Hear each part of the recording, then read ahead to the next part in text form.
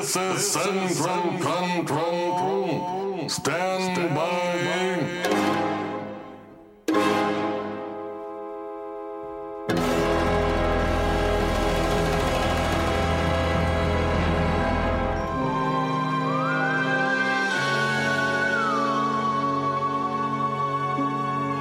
We are ready to transmit.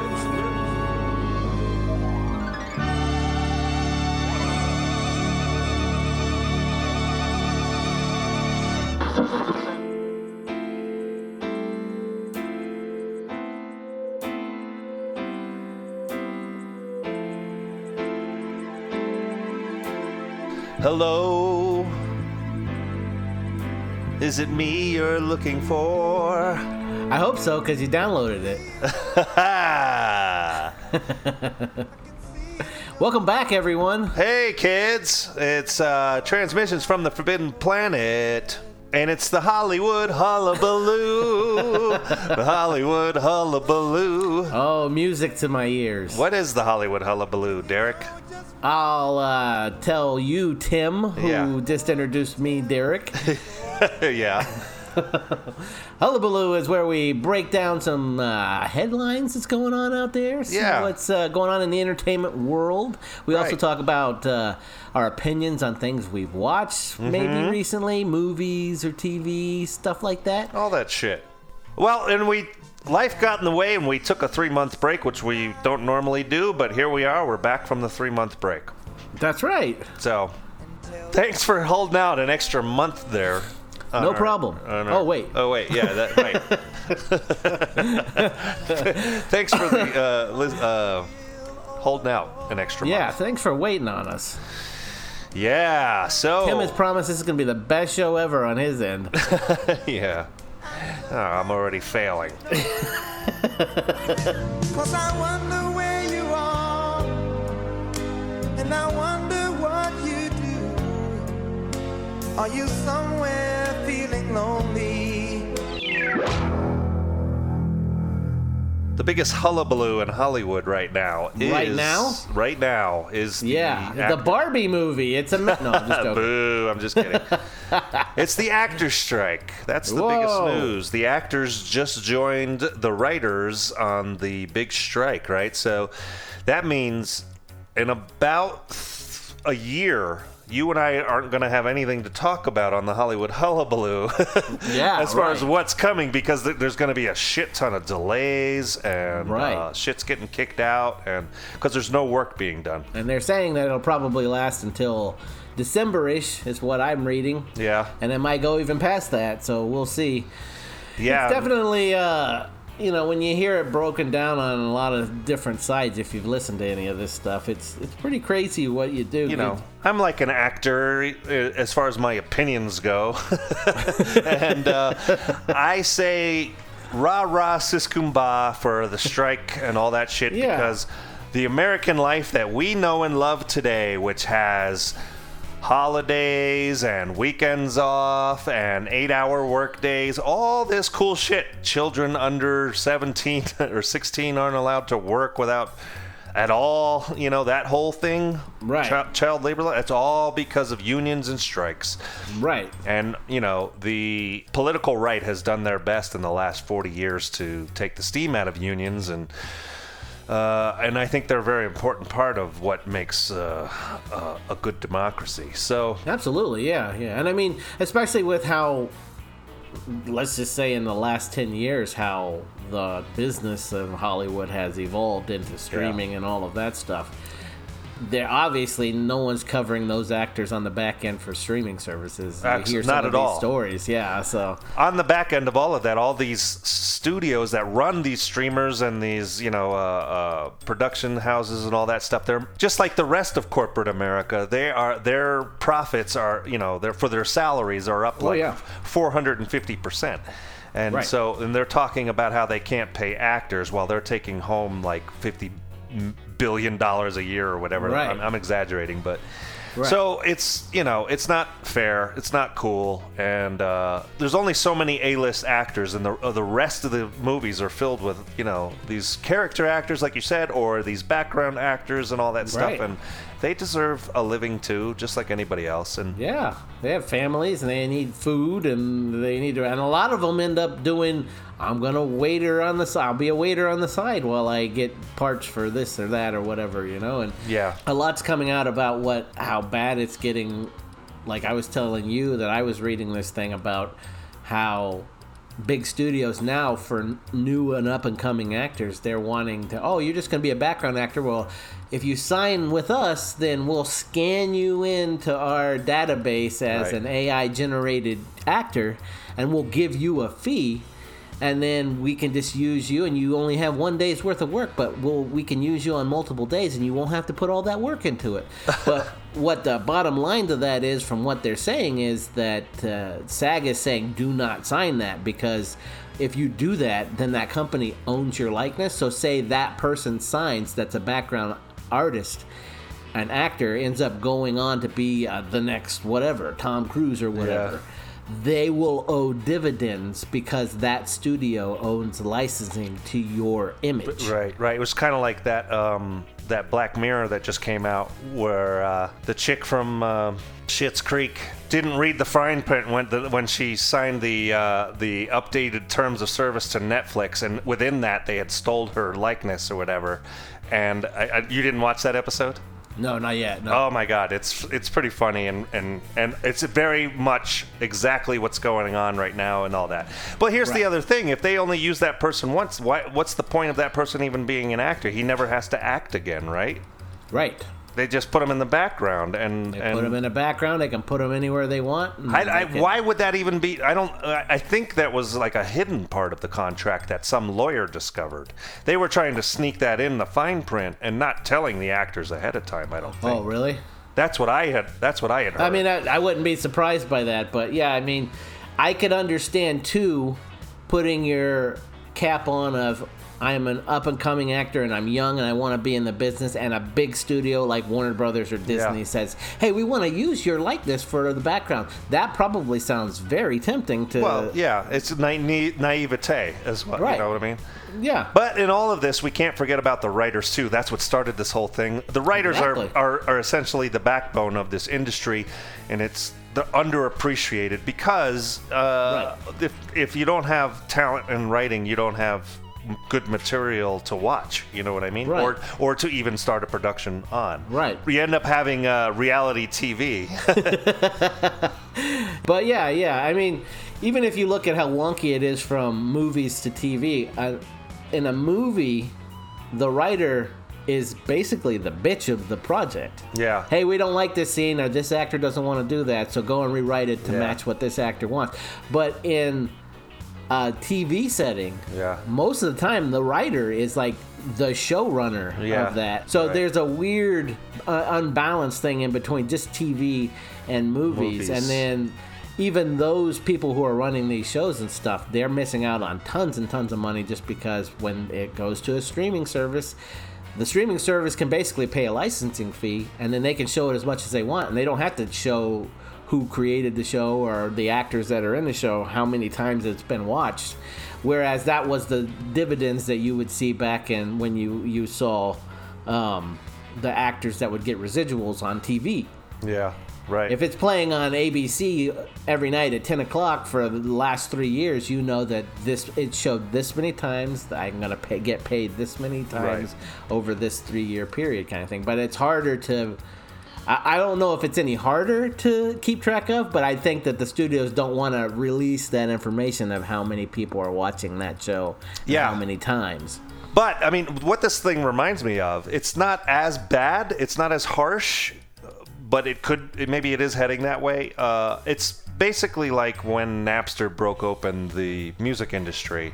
Right. And people just everything, and then once that was made illegal, the free downloading of music, it turned into the iTunes model where every song is worth $1, and then all of a sudden, this huge revenue stream for musicians disappeared, and they had to make all of their money off of touring. Right. And whereas before, you made you sold a lot of records, you got a cut off of that, you know what I'm saying? And I think that's what some of the actors are trying to fight for, at least, is trying to get like better deal on the residuals based on the streaming plays and all that, was what you were saying, right? Yeah. And also, see what streaming services can do now, too, which is what HBO started it once they merged with Discovery and it became Max. What they did was a lot of their original projects. They did I think it was called The American Pickle. They did a movie called The American Pickle with Seth Rogen and his little team. Right. And they did it. It was a cute little film, whatever. But what they don't have to do is they can pull it from their streamer service, and because they never released it on a hard media, he gets nothing from that unless it's on their streaming services. So they can control and manipulate that. They could never show it again. Right. Or they could do what Disney used to do, where they'd pull everything off the shelves, get it for a limited time on video cassette, and then we're putting it back in the vault thing and drive up the price. So it's a weird territory where we're in the old Wild West where the rules just aren't quite ironed out. And I think that's why writers and actors are just like, this isn't fucking fair. The other thing I heard, too, was that the guy who took over Warner and made all those changes and basically changed it from HBO to Max and all of that shit and canceled all of those DC movies. Yeah. Supposedly there was some kind of tax rebate or something like that that had to do with cutting all those movies, and then those actors are never going to get paid on all of that shit. Right. Or, they don't exist anymore. Right.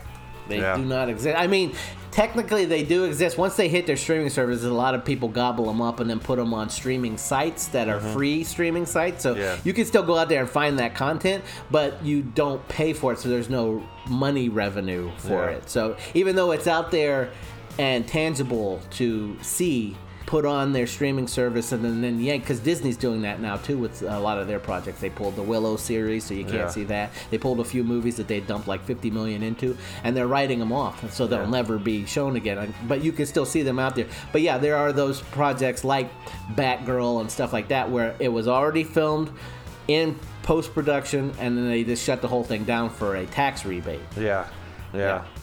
Yeah, so that and again, that's, you know, a CEO that's making whatever $50 million a year and figuring out ways. Because I guess, you know, if you listen to the Bob Iger thing where, you know, he's being, you know, he's talking about, we don't know how to make money on this, but okay, maybe you should take a pay cut, brother. Right, exactly. You know?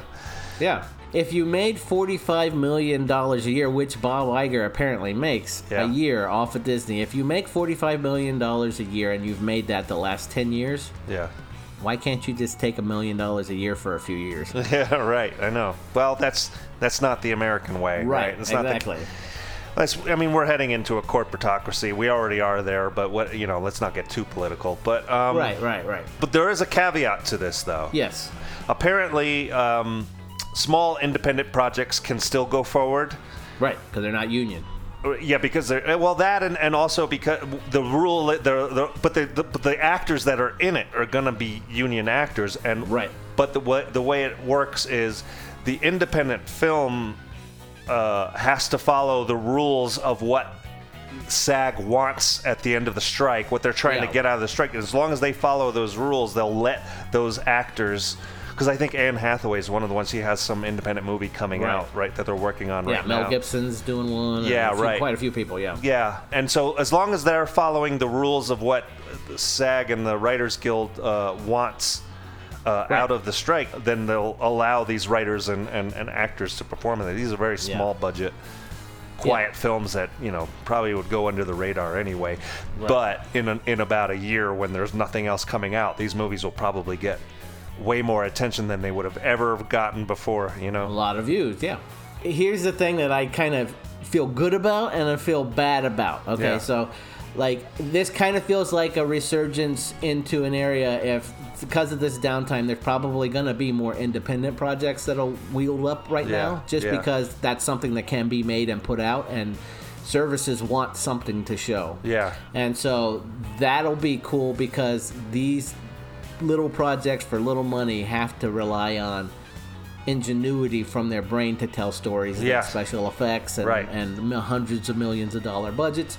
And so there's going to be some unique storytelling out there, kind of like what happened with the Pulp Fiction era, Tarantino, the 1970s era, all of the all of these people come out and they do these unique movies, and then they go on to sell out later. So, but. What's sad about it is you have a lot of people that have been in the industry, writers and actors that have been working tirelessly to get to this point, and they've hit. Yeah. They're white hot. Yeah. And now they can't do anything. Right. The rug's been pulled out from under them. Right. Let's take Pedro. Yeah. Pascal. Yeah, who's on fire. White hot, and to have him hit at this moment where everything's shut down, and because we're in an age with TikTok and the attention span is just so short, nil, that it could be a situation, not saying it will be, but it could be a situation of him like, that was my moment and that happened, and that's why I'm still doing TV or whatever. You know what I mean? Yeah, well, and that's rough. Yeah, it is rough. Yeah. Especially since it took him so long to.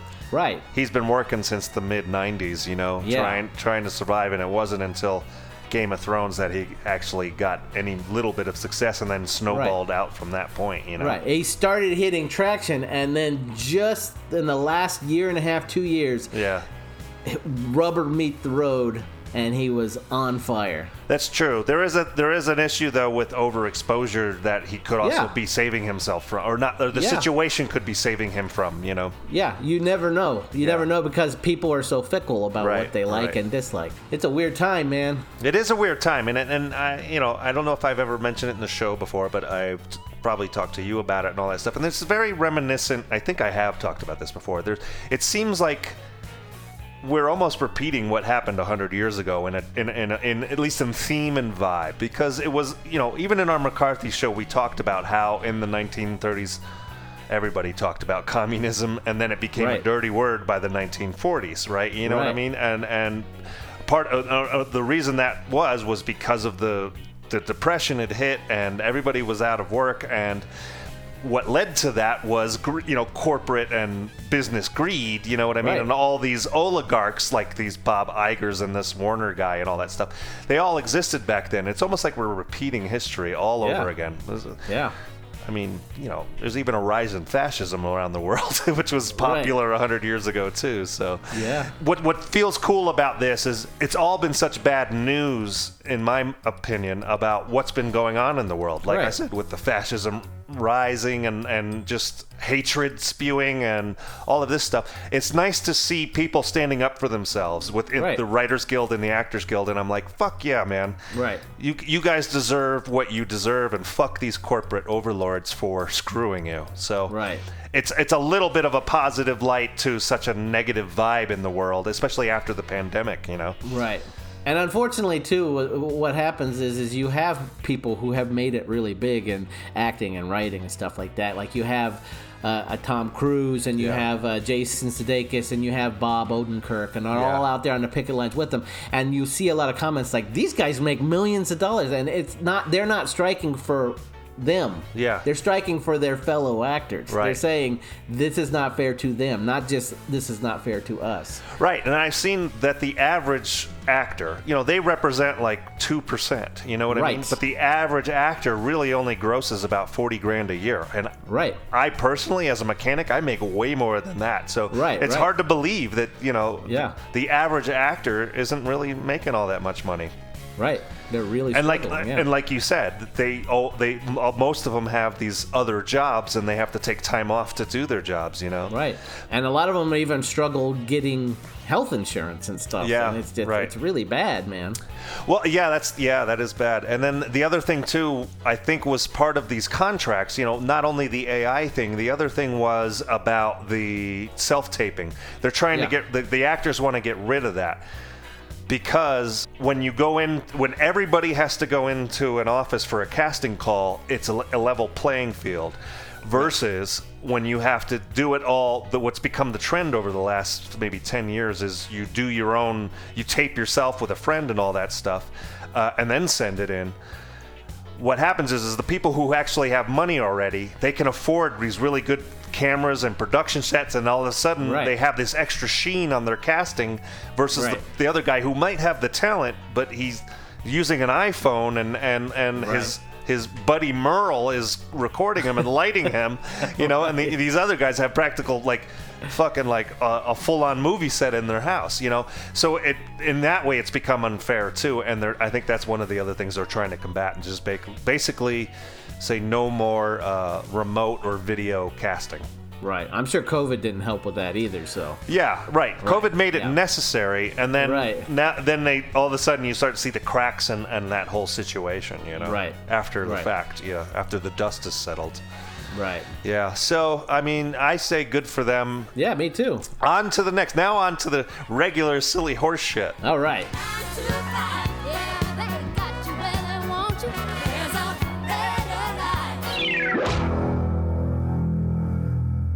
All right, so now we're delving into the comic book world again. It has been announced. Yes. Since we have on this show announced and denounced Henry Cavill as Superman. Right. Now the new Superman has stepped forward and been cast, and that's David Cornsweet. Oh, never heard of him. Yeah, he's a pretty unknown. He was in, I think, a Netflix show once before, and then we got a new Lois Lane, which is Rachel Brosnahan. Mm-hmm. And she was in apparently a pretty popular show. Starting to build this new DC universe, I guess, that James Gunn is putting together. Yeah. So, I mean, I can definitely see it. It's one of those things, like you've even said about Henry Cavill, when you first saw him in his show, you're like, this guy's puny.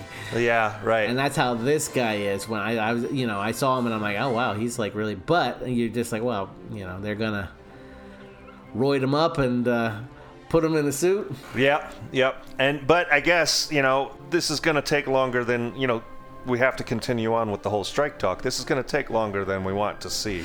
Right, and so for this, I think not that the strike is necessarily a good thing for people who need money and need to work and everything. Yeah. And the longer they're on strike, the longer they're suffering and stuff like that. But for projects, especially that are so saturated on the market right now, like superhero movies, I think the longer you can take to go over this material and massage it and really iron out everything, I think it might make it even a better film. Right.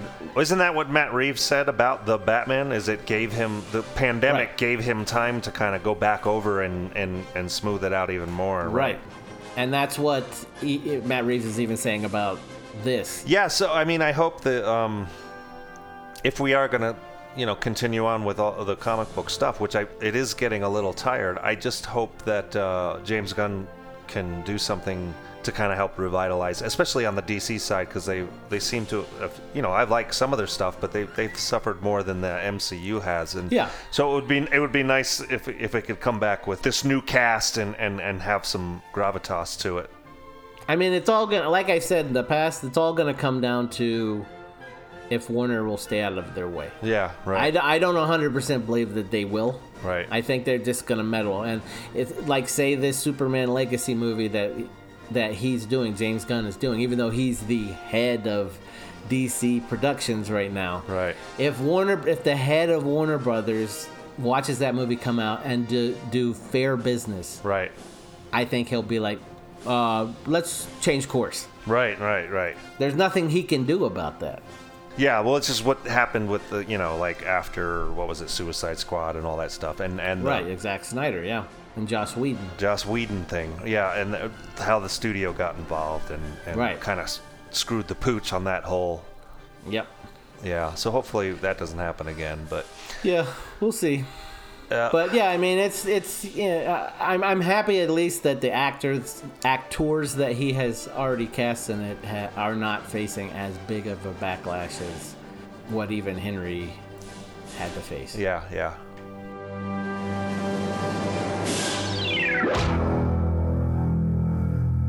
Let's talk about the next project that's going to be delayed a lot, even if it gets forward. Because everything we're about to talk about, that's up and coming and exciting is going to be delayed because of the strike. But I read an article about Danny Boyle trying to get Cillian Murphy back to do another 28 fast zombie movie called, but this time it's going to be called 28 Years Later. Right. Essentially like a part 3 to that original 28 Days Later thing with Cillian Murphy, and it's following that character all these years later. Right. Which you would think that they would go with months, but I guess since he's aged so much since the first one, they have to go with years now, you know? Well, I think the first one, the first sequel was like 28 months later or something like that. I was the first one 28 days later or Yes. 28 weeks? So I think the second one was 28 weeks. Okay. And so... I see what you're saying. Yeah, but I guess because that movie came out in 2001, 28 Days Later or whatever. Right. So that's almost close to 28 years ago. Right. So no, I guess that's why I'm saying. yeah. I'm wondering if that's why they're just skipping that whole thing. Yeah, if yeah, they're yeah. going to get Cillian back, and then they're like, he's way older now. This is not months. Right. I don't know about you. I wasn't a big fan of the second one. I don't even remember the second one. I barely remember it, but the first one was cool. Yeah. I liked the first one enough for sure, and I thought had a real kinetic vibe to it that was at that time pushing along the zombie craze that started right.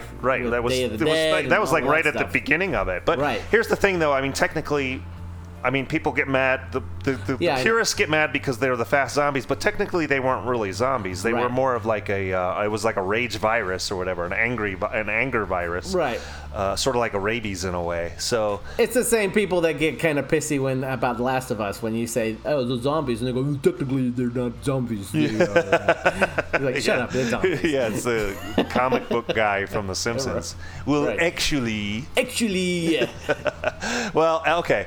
I don't know. I think it could be kind of cool if they do it again. Yeah. And Danny Boyle wants to do it, so he was the one that did the original movie. And yeah. So anyway, if it works, it works. If it doesn't, it doesn't. Oh well, just another one in the trash for the zombie movie. Yeah. That sequel Danny Boyle made to whatchamacallit wasn't so hot. Trainspotting? Trainspotting. See, I like that one. But it didn't work. I'm just saying it didn't hit that well, and I don't think nobody remembers it. You know what I'm saying? Yeah. It wasn't bad. I'm just saying. Trainspotting was just one of those movies that hit at a time, like I'm saying, in that Pulp Fiction area where all of these actors were coming out and everything. And you get so many years later, people don't want to see that now. You know what I mean? It's kind of like Avatar 2, even though it broke all these records, everybody's watching the movie going, why am I watching this? And why do we care? So. But they just keep going back to see it, though. Yeah, I know. And breaking records. Yeah.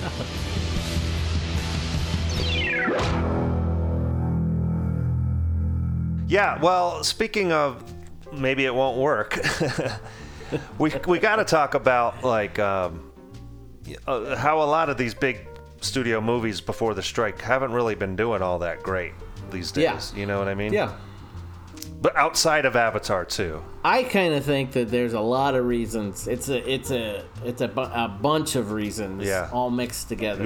Yeah. Let's mention a few of them. Like The Flash. The Flash did not do very well at all, I guess. No. And there's a couple others. Indiana Jones didn't. Well, I don't know if it made its money back. It's not going to make its money back, but I still feel like it did okay, right? Yeah, I mean it just hit $300 million, and that was apparently the budget for the movie. Right. So they still have to make another $300 million just to break even. Right. And then I'm saying 300 even.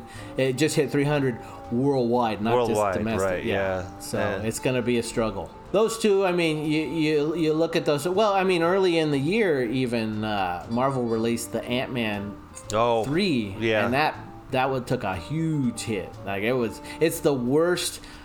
It's the worst received. Yeah. Critically, audience score is the worst received, and it bombed, basically. Yeah, well, that's why I'm a little worried about when we're talking about the James Gunn thing and the Superman and all that stuff and what he's going to do. I feel like, and this is probably what you're about to say. You say a multiple of reasons. Right. There's fatigue on these superhero movies for sure. For sure, yeah. And I think that there's fatigue for a number of reasons. I think so many streaming shows for Marvel has not helped it. No. in my opinion, and apparently in a lot of the populace now, a lot of the shows satiated an appetite, but when they look back on them, they're not like, oh, it's like Endgame and these Marvel movies that I love. They don't feel they're fast foody. They, like so, low nutrient, right? High taste, low nutrient. So like, it's exciting in the moment, and it just does not stick with you, and you shit it out in like 2 hours. Right, exactly. And so that's a big thing about it, especially for Marvel. I would say especially for Marvel, that's a big thing. Disney's overdoing it. Disney's overdoing it with the streaming and so many movies, and then plus, I think because Marvel was so on top for so long and had just a great output, that once Endgame and that last Spider-Man movie came out and everything, I think Marvel just kind of was just like, well, let's just give carte blanche a little bit to some of these directors and let them do what they want to. And when they did that, a lot of them started going off on these weird tangents to where, like... Oh, you mean Taika Waititi? And Taika. I never saw it because you told me how bad it was. I'm like, well, then I'm not going near it. Right? Yeah. It's just that's awful. And then they did that Eternals movie, and that's another low one that didn't barely do anything. And so I think it's a lot of like too much confidence. Whatever we put out, they're gonna watch. Yeah. And so let's just go balls to the wall and do whatever we want. So that's I think is the fatigue that's hitting Marvel's side, and also a lot of the main characters that everyone grew up with aren't in the movies anymore. Yeah, right. And so that took a big chunk out of like people's, oh wow, I'm not as excited about these movies anymore. On the DC side, they've fucked around with their movies so many times that I don't think people know what's going on in there. Yeah. Like, just regular moviegoers, that they're just like, okay, so why is Michael Keaton in this? And where's Ben Affleck? And what about Robert Pattinson? And where's Joaquin Phoenix? And people don't understand that universe anymore. No, and so it's so diluted. It's so diluted in their own indecision that it's just completely imploded on itself. Yeah. And so that, and then across the board, I think that it's budgets. Yeah. $300 million for Indy. Yeah. You got $250 for The Flash, and then Ant-Man was like a $350 million budget. I mean, they're just going nuts with these budgets and everything because they instantly think, well, we'll get $1 billion and we won't have to worry about it. Yeah. Yeah, and you set that bar so high, they're going to have to figure out that, well, that's the thing with the streaming, and that's what this argument is between Iger and the going back to the strike again is. He's saying there's no way to get their money back on this shit. Then stop spending that much money on these movies. Right. You know what I mean? Exactly. Yeah. Right.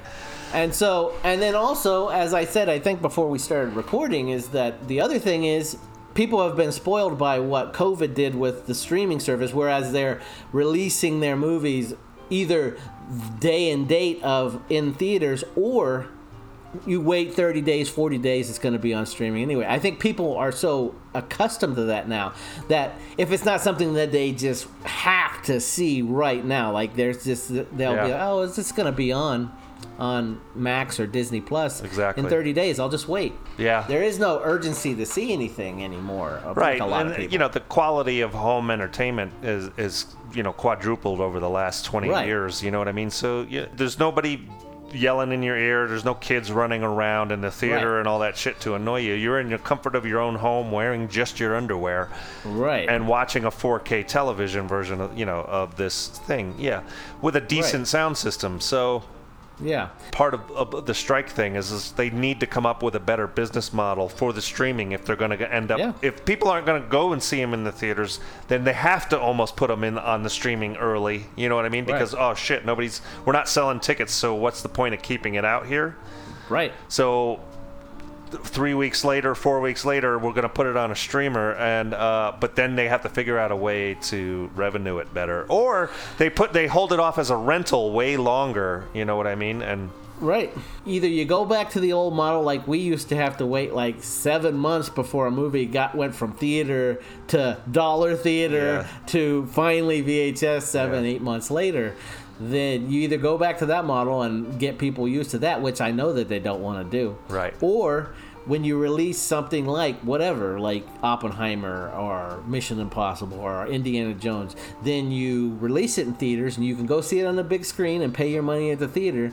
And if you want to see it at home, you have to pay your pay-per-view fee at home. Right. Even though you're subscribed to Disney or subscribed to, you still have to pay a premium to rent this movie to watch like an experience. Yeah.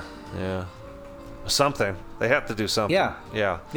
I mean, it's like the music industry. It feels like it's getting ready to collapse on itself, you know? Right. And then everybody's making way less money. And then, you know. And then, I mean, there's already talk that Iger's has got a bid in already for Disney from Apple.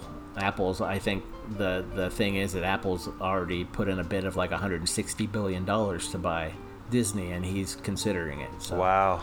Yeah. Man, that's also part of the problem. Again, this is getting a little political, but you know, these corporate conglomerates keep absorbing each other, and eventually it's going to be the one big corporation. Big, You know what I mean? And that's supposed to be anti. You're not supposed to do that. Anti-monopoly laws and all that shit, but. Right. It's the collapse of modern civilization on our movie podcast.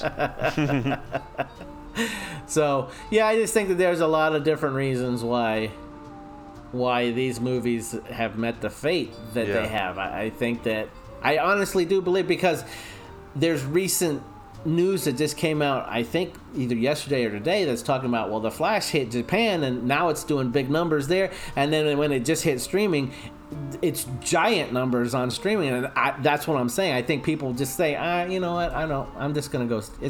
I want to wait until it hits streaming. Right, and that's exactly what I was gonna do. I mean, I was not gonna pay any. I'm not that big into that universe that I wanted to pay a movie theater ticket for. Right.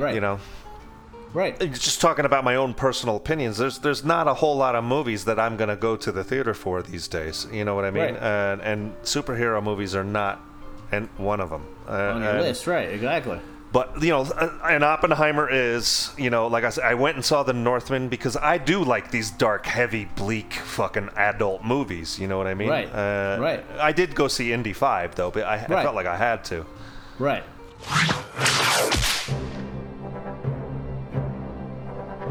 So let's get into that. What did you... So you saw Indy 5. Yeah. In the theaters, as well as I did. Mm-hmm.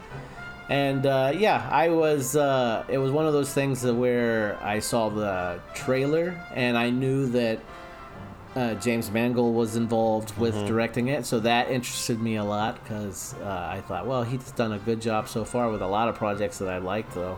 Let's see what he can do with it. And I really enjoyed it. I thought it was a big comeuppance from Crystal Skull. Yeah. And I thought it did a really good job with not making his age a punchline and everything. Right. You know what I mean? Yeah. I really liked that about it. That it was considerate of the character's age as far as what's happening in time, not just like he's old so he can't crack the whip, or he's old so he can't throw a punch, or I threw out my back kind of thing, No, I mean, there was I feel like there's a good 15 minutes that could have been cut out of the middle, Totally, yeah. But other than that, it hit me in all the right spots, and it that first half hour, I felt like it was in the early 80s again, and I'm a little kid watching Harrison Ford do some awesome shit, Yep. And there was a few minor moments of uncanny valley with his de-aging, but for the most part, it looked amazing. You know what I'm saying? Right. Yeah, I think they struggle. The only thing they struggle a little bit with was with his eyes or something. Yeah. There was something a little vacant in the eyes where you can tell this is a computer, not him. You know what I mean? But like for me, I was catching that stuff probably the first 7 to 10 minutes into that whole de-aging part of the film. But then once I got absorbed in what was going on in this, it was another indie adventure, and I was having a really good time with it. You know, like. Yeah. Spoiler alert! Once he gets the hat and leathers on and gets the whip and he's running on the train and I was like, oh fuck, this is cool. Yeah. I mean, it is a little out there, but I think for whatever reason, I don't have a complaint about them going back in time and all that shit. I don't know why. I feel like I should, but I don't. Right. You know what I mean?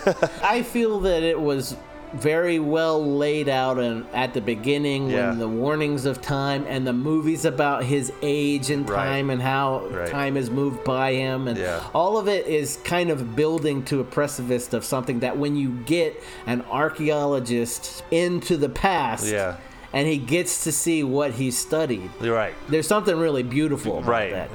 Yeah. And to see, especially that character who we've watched over the course of 3 movies. Yeah. And but no, even what they do with even the little nod, the winky nods of like his snake thing. They don't have to show him with a snake. They just have someone comment, "Oh, they look like snakes." No, they don't. Right. Yeah, but he says it with that nervous look. Right. Yeah, and I think I did a little pre-prep because it's been a while since I've seen some of the other ones, and I will never watch, like you said, Crystal Skull. I will never watch that one again. Never. No. I'm with Trey Parker and Matt Stone on that with the whole raping of Indiana Jones. Right. But and I've seen Raiders of the Lost Ark probably 20 times. So I think I rewatched it maybe a year and a half ago. So I watched Temple of Doom and Last Crusade kind of in preparation to go see it again, just to kind of catch that vibe, Right. And it's funny, it's like I've only seen Temple of Doom maybe once or twice before. You know what I mean? Okay. And so this was my first time watching it as an elder statesman here. Right. And I enjoyed it a lot more than I remembered. Yeah. You know what I mean? I kind of appreciated how dark that film was, and I don't know if I really put it together when I saw it, because I missed it in its original release too. I never saw it in the theaters or anything. I somehow saw it, I think probably in my video store days. So in my early 20s, I saw it for the first time and was like, I see why people didn't get into it, back in the early 90s when I saw it. But then watching it this time, so far removed and just happy to be watching Indiana Jones, I'm like, no, I like it. I wasn't so annoyed by Kate Capshaw or the little guy from everything's everywhere all at once all the time over there and over there. Yeah. No, I enjoy that one too. I think there's a lot of funness to it, and I think that the darkness plays off of the lightness in it. So it's there's a good not totally balanced, but it's a good amount of balance in there and it's just fun seeing Indy do a bunch of shit like do his little stunts and use the whip and solve little puzzles. And I had heard too in another podcast just commentary or people speculating. I think it was Amy Grant had just dumped Steven Spielberg and actually it's Amy Irving. Marcia and George Lucas had just broken up. So there was a little bit of this kind of like fuck the world kind of attitude when they made that movie, and that's where the darkness maybe seeps through, and maybe making Kate Capshaw this kind of like so opposite of Marion. You know what I mean? That was I think a brilliant thing for them is to do that. I mean, one of the things that I remember hearing a long time ago, and it might have even been George in his little Right. little dismissive way of Yeah. the way he talks about certain things. He's just like, a lot of people have problems with the, how wacky things get a little bit in Temple of Doom. But we put it all out there right at the beginning with that song, Anything Goes. Yeah. You're right. Anything goes. But yeah, I remember really digging on it, and I don't even think until years later I realized it was a prequel to. Yeah, I didn't either. But it makes sense though. Yeah, because you see him, and he is all about fortune and glory, and then Yeah. by the end he learns that lesson. That's why he is like he is in Raiders, Right. where it belongs in a museum. Right. Kind of thing. So yeah, no, I dig it a lot, and yeah, I was the same way. I didn't see that one in the theaters. I saw it on home video and stuff. The first indie I saw in the theaters was The Last Crusade in '89, when Batman and Indy were my big movies then. That's why I say this year has been kind of a special year for me, because I see Return of Keaton, and then going to see that Indiana Jones movie. I think I even told you I walked out of the theater and looked back just to say, well, this is the theater where the last time I'm ever going to see a new indie adventure. Right. Kind of imagine the 10-year-old me being like, bye. Yeah. Right. Well, and so having, you segued into it, like I said, I rewatched it Last Crusade. Before going to see Indy 5, and I hadn't seen it for a while. I probably hadn't seen it since the 90s, I think. And what I really appreciated about The Last Crusade was how against type Sean Connery is playing in that, because he is such Mr. Macho tough guy in every fucking movie he is. And he's like a bumbling dork in this movie, and it's so fucking funny to see him play that. Yeah, it is. Because I can't think of any movie where he's ever been like that. No. You know what I mean? No. I think from what I remember hearing about like production and stuff like that, that was one of the main reasons he wanted to do it. Because when Steven Spielberg and George Lucas all got together, they're like, who could be Indy's dad? And they're just like, well, he's like James Bond, and James Bond is Sean Connery, so why not Sean Connery be his dad? And when they went to him, apparently that was the forethought, was you're going to be the archetype for why Indy is like he is. And he's just like, no, I don't want to play that. Like, if I would do it, we'll be playing against each other in a weird way. Yeah. One should be opposed to the other one. Which is smart. It's totally smart. Yeah, even movies like Outlander and goofy shit like Zardoz, or that small little part he has in Time Bandits. You know what I mean? He's exactly. He's a swashbuckling tough guy. You know what I mean? Right. Yeah. Zardoz. But yeah, Zardoz is the whole movie's about his manhood. You know? And banging chicks.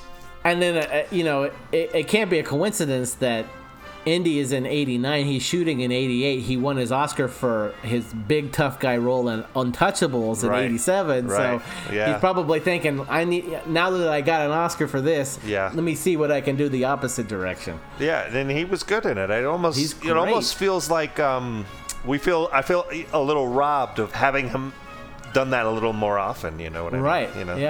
Yeah. Because he was so natural in it, just the way he is so fucking natural as a stud in James Bond.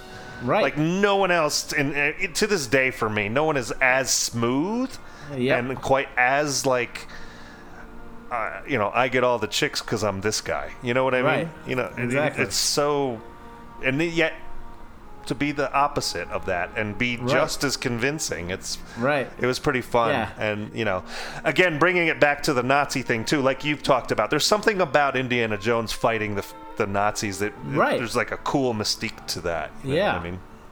Which is why they do it in Indy 5. Right. They go back in time for that de-aging part and everything. And that whole part, the way they set it up, it's this dark, like, looking castle thing that they've raided and all of these antiques. It really immediately, Mangold does a great job of putting you in the mood of an Indy adventure right off the bat. And so, going back to The Last Crusade, of course, saying what you're saying about the genius of what he's doing as Henry Senior, Henry Jones Senior, and seeing how he plays off of Indy and the dynamic between their relationship is what that Indiana Jones movie needed to get it into the headspace of what they were trying to do was recapture the Raiders feel. Raiders of the Lost Ark, right? Right. Yeah. Right.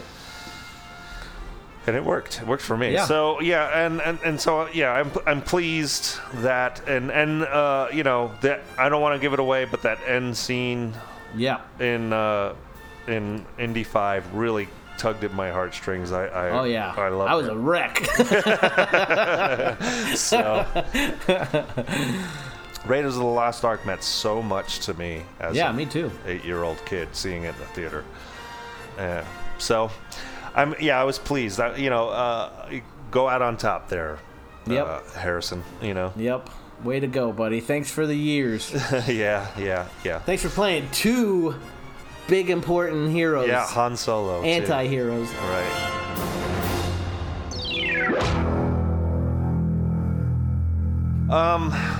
One kind of a bummer announcement, but I guess we'll see what comes of it. But apparently, the Sirius Corporation, you know, Sirius Radio, has decided to discontinue the Stitcher app. So, I mean, our show comes out on the Stitcher as well, so I guess that's one venue we're going to disappear. Apparently, what they're trying to do, Sirius, is like absorb all their podcast media under one banner, you know, with the Sirius Radio, combine all the podcast stuff under there. So we don't know what it's going to look like yet. But, probably smart though, so it's not all in little subdivisions of their business that they bring it all under one umbrella. I think too it was separated because when at the time, I think. Podcasts are so obscure. We're like, well, let's just shove that off to the side now, and then it ends up taking over the entire world. Right. You know, radio hosts are like, I want to start a podcast. Yeah, exactly. Right. Yeah, and all these celebrities are, you know, basically stealing the thunder and making it so little podcasts like ours can never be seen or heard or. I'm going on strike. Yeah, me and you are just not gonna. That's why we didn't make one for 3 months, because we were on strike, and then we realized nobody cares. No.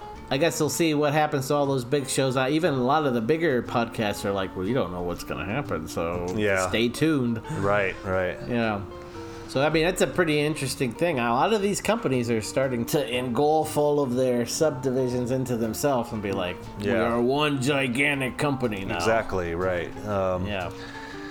Whatever that means, but it's going to be August 29th of this year, 23, is when it will officially just disappear, I guess. The app will. Right. I know what's weird is, like, Conan is on Earwolf, and Conan's show is huge. Yeah. But he also just started this side channel with the Sirius thing there, and I'm wondering if there's a connection with that. And you know, like, is Sirius going to buy out Earwolf or something like that? You know, is that it? I bet Earwolf is like, yes. Yeah, that's Scott Aukerman. That's his baby. Yep. Yeah. So that'd be interesting to find out if if that's actually what's happening, if there's something behind all that, you know, the connection between Conan or not, or is that just coincidence, you know? Right. Well, good for Conan. Yeah, he's already a bazillionaire. Yeah. Yeah. Well, he deserves it after that shit that Jay Leno pulled on. Yeah, you son of a bitch, Jay Leno. You got a lot of nice cars. I like them.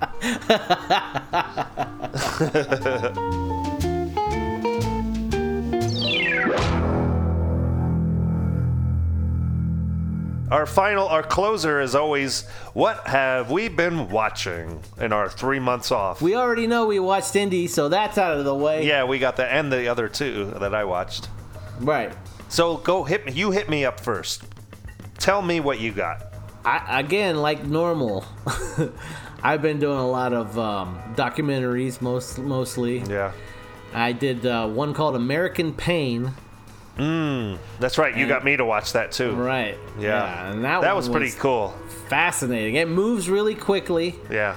So it doesn't waste a lot of time in backstories of a lot of people. It kind of pushes through them pretty fast and everyone involved in the scandal that's going on. But it's one of those that grips you pretty quick and then moves you through the story. And then you get to the end of it and you're like, God damn it. Right. Yeah, essentially it's about the pain centers and these cheesy little, like, profiting They're hiding under the guise of helping people with pain, but anybody who saw Dope Sick knows that it's basically like a legalized prescription opioid, OxyContin drug dealing situation. And so, it's these two twin brothers that are just fucking Gross. douchebags. Yeah, they are so gross. But they're also, relatively smart, but they're sociopaths, I guess, it seems like. So, yeah, it was pretty interesting. Was that on... HBO Max or Max or sorry. Max, yeah, okay. Yeah. It was on Max, called American Pain. That's worth watching, I think. Yeah. No, if you're into that kind of true crimey kind of stuff, Right. I came off of that one and told you about this one, and I think you saw it before I finally got around to it. But on Netflix had an American Gladiators documentary that I was waiting to get into, and I thought it would be a little seedy backstory of what's going on. And they have a little tiny bit of that here and there in it, but it's mainly just about how the show came to be. The story behind it. Yeah, I was a little disappointed. Right. I think I was just because I was waiting for the seediness to come up. I was waiting for it to be like American Pain somehow, Exactly. Yeah. And so because of that, I think I enjoyed it less, but it was still entertaining nonetheless. Yeah. So if you know that show from the early 90s that maybe even late 80s. It was late 80s, early 90s, yeah. Right, It ran for like 6 years, I think. Right.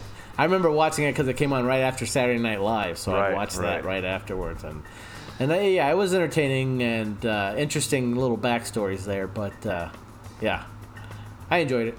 Yeah. And the Arnold Schwarzenegger one was pretty good, too. Arnold Schwarzenegger one was amazing. Yeah. That one it had a lot of surprising people pop up to talking head spots that...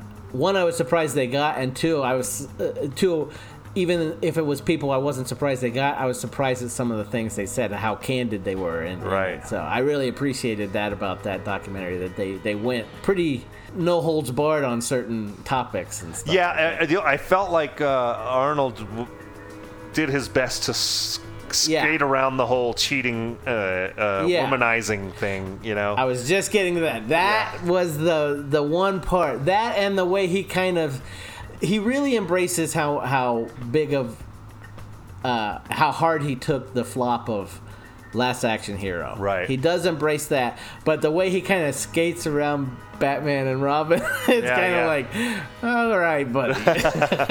I know. Well, and it's funny too. Going back to Conan, Conan had this 3 or 4 part side series of his podcast where they were reading the script that him and Robert Smigel had written for the Hans and Franz movie that never got made, and Arnold played a big part in it. Apparently, Arnold was super gung-ho into being a part of it, but then Dana Carvey's basically saying when Last Action Hero flopped, he got really self-conscious and thinking it was a great idea before Last Action Hero, that after Last Action, people want me not to do serious and not funny, and which is not true at all, because True Lies is hilarious, Right. It's great. But I think he just felt comfortable being in James Cameron's world again, you know what I mean? And under his umbrella and control, correct? Yeah. Just as a side note, after they read that script in that, 3 or 4 part podcast series with Kevin Nealon and Dana Carvey and Robert Smigel, it sounded like it would have been a pretty fucking funny movie. Yeah, no, for sure. It sounded like it would have been probably top tiers SNL movies. Yeah, up there with like Wayne's World and stuff. Yeah, I was laughing a lot at what they were doing. So, it never happened, and and like you said, the Last Action Hero thing was a big part of that. Right. Me, what have I been watching? Well, I've had a lot of time on my hands lately. I've been watching a lot of stuff. So I've been watching a lot of movies, but to be honest, not a lot of new movies. I've been all over the board. So one I really feel like it's important to mention. Unfortunately, it just went off Max, and it's one of those ones that a lot of our favorite directors always cited as one of the best movies ever, and like 2001 got them into becoming directors, and that's Lawrence of Arabia. Mm-hmm. I saw that on Max like a few weeks before they took it off. I was like, I better hurry up before they take it down. I think it went off at the end of June. Yeah, stunning. Oh my God. You know, you hear about this your whole life, and you're like, you hear about it so much that you're almost like, meh, I don't want to watch that. You know, No, totally, everybody's talking about how beautiful it is. It is literally the most beautiful movie I have ever seen in my life. Yep. Because it's 100% practical. There's no special effects involved. And it's like every shot is shot in a wide shot. Yep. Even the close-ups are like wide. Right. It's amazing how broad and huge the movie looks. Yep. And just in such incredible detail and fine on, you know, that whatever, you know, it's old film and all that shit, but oh my God, it was stunning. And it's 3 hours and 45 minutes long. It's, you know, I sat through the whole fucking thing. You know what I mean? I didn't hesitate. And it's a true story too, so it's interesting that it happened, and it's a part of World War I you don't even hear about. You know, where they're down, and same with like World War II. You don't hear much about the whole Africa part, but both of those world wars got into Africa and made a bit of a mess down there. It's one of those movies that when you hear people talk about cinema and how, you know, certain movies have just a tremendous scope to them, and that movie is the pinnacle of that statement when you're talking about how much scope is in that movie. Yeah. It's just like, how do they keep doing this? Yeah, I couldn't even get it. Like, I was watching it, you know, I was thinking even when he's in the beginning, when he's in England or whatever, and all that stuff, I was like, well, they're in the building and he's talking to two other guys and all that stuff. It's still like in this weird wide shot thing. Yep. How are they doing that? But the very first scene in this desert, you know, is basically that they're on the two camels, and there's this mountain that almost looks like it could be an eroded pyramid, you know what I mean, in the background. And I'm like, I had to pause it and just stare at it. I think I sent you a picture of, like, look at this fucking scene. This is amazing. It's so beautiful. Right. Yeah. So I was pretty blown away by that. I guess, you know, the truth is about T.E. Lawrence is, in reality, he was gay, and this movie was 1962, so you know that big time Hollywood's not going to broach that, you know what I mean? They're just going to kind of innuendo it a little bit with two guys staring at each other longingly, but that's part of the time, I guess. But still a very interesting story, and like I said, the fact that it actually, you know, it really happened and all that, I love history, so. Yeah, and Peter O'Toole's really good in it. He is great. And here's the thing. Peter O'Toole, for me, I became aware of him in My Favorite Year, you know, in the early 80s. Yes. And he was already aged out and had drank his looks away, right? Right. So that when you see him back in 1962, you're like, Jesus Christ, he is a handsome motherfucker. He's like beautiful. It's insane how good looking he is, and what did he do to himself? You know what I mean? I mean, he still had the eyes come through. Like even when you see him as the king in Troy, you know what I mean? He's like, that's pretty close to death, but he still looked like the guy from My Favorite Year. You know what I mean? Like that. That, and even though they're like 30 years apart. Yep. So somewhere in the 70s there, he must have really drank it up.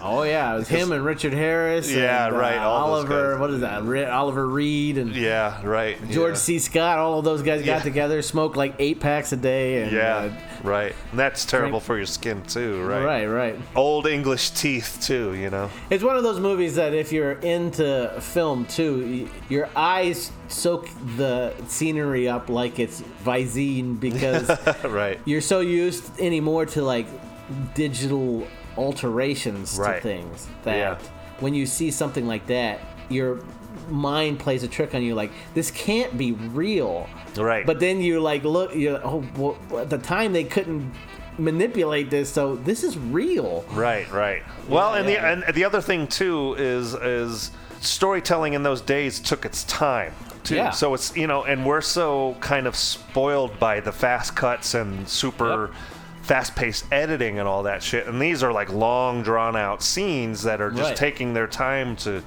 you know, a lot of them are just taking the time so you can just look around and see what's the scenery, like you're talking, this all-natural, unaltered scenery. Right. Which is stunning, but... so, you know, you have to take that into consideration if you're a younger generation person. You got to understand these older movies are much more slower paced. For sure. Yeah, it's one of those things that if you're a person that watches Stanley Kubrick and you're like, man, I wish he'd hurry and get to the point, you're not going to like this. You're not going to like this. Because this is that times 2, because it's 3 hours and 45 minutes long. So... Yeah, it's as long as the Snyder cut with a lot less CG. Oh yeah. Yeah, but there's just that era that I always skipped. When you and I were doing our McCarthy PCA episode, it was almost that time period where I felt like I couldn't even comment on, and that time when in the late 50s, when the PCA is losing its grip, but it still exists, and before the ratings come in, and then a lot of the movies we tend to kind of gravitate towards are usually that late 60s and early, through the 70s when things get really gritty, right? So I kind of said to myself, well, starting with that one, let's see what else is out there, all these other big epic films. And I watched The Great Escape, I watched The Bridge Over the River Kwai, and the last one I'm still waiting to do because I got to rent it is Spartacus, which is because that's speaking of Kubrick, that's the only one of his I haven't seen yet. That's right. The last of his catalog I haven't seen. So it's interesting to watch. Again, like I said, these all of them are based on true stories, and they're all war films, so there's no women involved. That's the only thing that's kind of strange about it.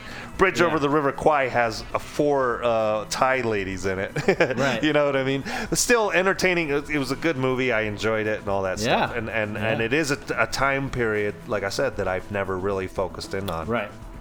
Yeah. One more I want to mention that's not a new movie, and we did talk about it off transmission, but and that's Denis Villeneuve's Enemy with Jake Gyllenhaal. Right. I watched that because I thought I had seen all of his movies too, but I somehow had missed that one, and I think there's still another one out there that I missed still, but might be a French-Canadian one. But that movie was wild and interesting, and what a cool concept for a movie, you know what I mean? And just this dark, again, dark and bleak, which is the shit I like, you know what I mean? I like that kind of that shit, but there's a lot of tension in it that gets you kind of sitting up on your chair a little bit, like, and it ratchets it up, slowly ratcheting it up. So it's kind of like in the same way Prisoners does, which is probably one of my favorite ones of his. I don't know. I can't say that because I love Sicario so much too, and I love Dune so much. But this is a good director. He's just a good director. Yeah. He really is. He really knows the balance, in my opinion, with almost. I can't think of one that it's off for me in all of his projects, but he really has a good balance of catering to character and also catering to visual. Right. And both are married really well together on screen. That a lot of directors deliver one or the other, but they can't seem to grasp balancing both at the same time. Right. And yeah, I mean, like we've talked about it, the work he did on Dune is ridiculous. Yeah, but Prisoners, like you did, is one of my favorites, just because the layers in that movie of what he does, on a visual level and then on an acting level, I don't think Hugh Jackman has ever been better. No, I was gonna say, if you hadn't just said that, that's literally what I was gonna say. It's probably my favorite Hugh Jackman performance I've ever seen. He's so good. Yeah, and Jake Gyllenhaal's in Prisoners Jake as well. Gyllenhaal is amazing in that, and especially with the blinking. Like, I remember noticing it and thinking, like, what is he doing that for? And then hearing the backstory of what was going, and I'm going, oh, that is brilliant. That's really brilliant. Yeah, so, I mean, I've seen a bunch of other shit, but, I mean, we'll end up wasting a bunch of time talking about it. So I think I just at least wanted to get that handful out, and I'm glad you brought up the documentaries, though, because I had forgotten I had seen those. Right. Just so you know, and there you go. There you go. So having said that, this was starting off our new season of the show. We're about to end this first episode of the new season. Hooray! We're finally back, and we did it. We did it, and boy, we got a good topic coming up next. Yeah, we do. It's pretty geeky. My favorite. So look forward to that later this month. And I guess I'm going to hit the Hollywood Hullabaloo ending button. Already? It seems like it's been 3 months. Yeah, all right. So good night and good luck. Strike, strike, strike, strike, strike. Attica, Attica.